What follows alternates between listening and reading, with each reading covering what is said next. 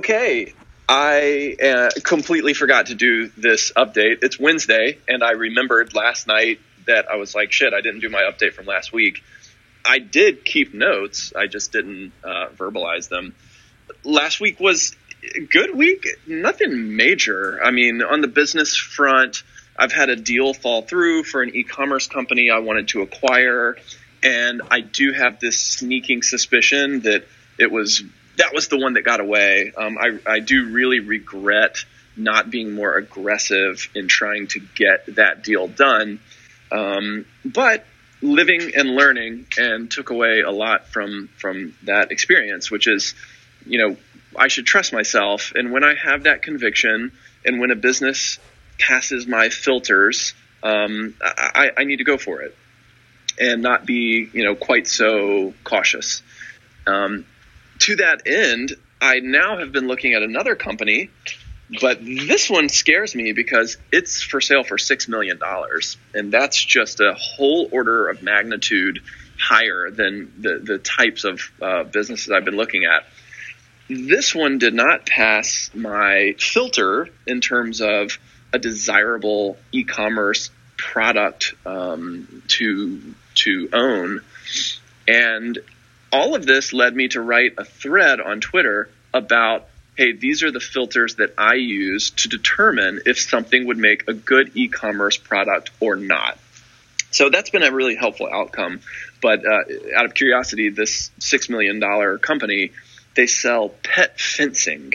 So you can keep your cat or your dog safe in your backyard. They sell catios and all this kind of stuff. It sounds great. They make a lot of money, good margins. The problem is the damn products weigh 250 pounds, and they have to be custom fabricated in this big warehouse in the middle of the U.S. And so you're taking on this huge logistical operational complexity. Now, that could make a business more differentiated and more defensible because it creates a higher barrier to entry. It can also drive higher price points, etc. But it's just not the type of hassle that I'm looking to take on at the moment. So passing on that. On the real estate front, I mentioned that my world had sort of opened up a bit. I'm looking very aggressively into the short-term rental a la Airbnb racket. And my initial thought was, if the financing is there, I'll do Miami because we love Miami and I want to go to Miami a couple times a year. Have since learned that the regulatory environment in Miami is an absolute nightmare for short-term rentals, and property values are way, way overinflated. Shouldn't be surprised there. But I got a good tip from a fellow investor that the mountains of Asheville, North Carolina are a much more appealing potential market. A mountain house was our second pick after like a Miami condo.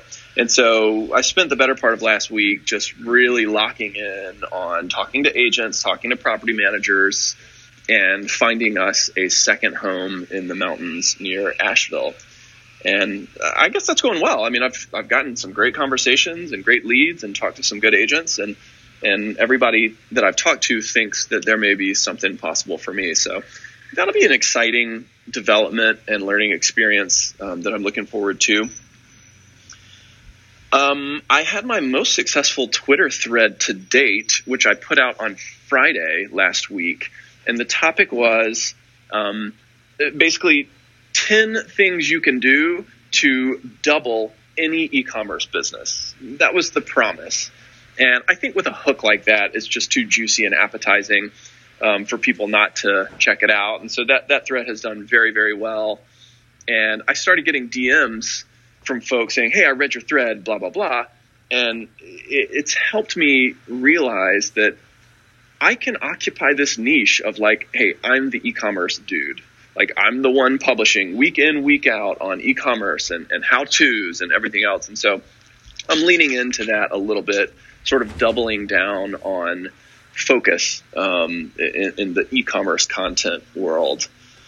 Closed out the month with $71,000 in sales for Gray. and am proud of that because certain steps that I took in terms of management, directly drove that improvement in sales. Last October, we did 20,000. This October, we did 71,000.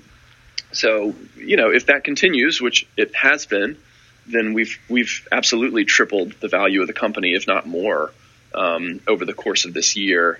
And I'm excited about that. I just signed on with an accountant who's like a fractional CFO, and I'm very excited. It's my first time having someone who's not just filing my taxes for me, but someone who is like overseeing all my businesses, doing monthly cash flow reports and so forth. And I have a lot to learn and improve on that side of the business. We had a perfect Halloween. It was very cute. I never gave a shit about Halloween, but when you have little kids, it becomes the most fun thing ever. So we had a great time taking the kids out, eating some candy and all that good stuff. And I'm going to keep the podcast coming. Greg and I are doing episodes of Leverage Pod every week. I just haven't put them out yet. I've not gotten my act together, and we'll start releasing them as soon as possible. Thank you. Bye.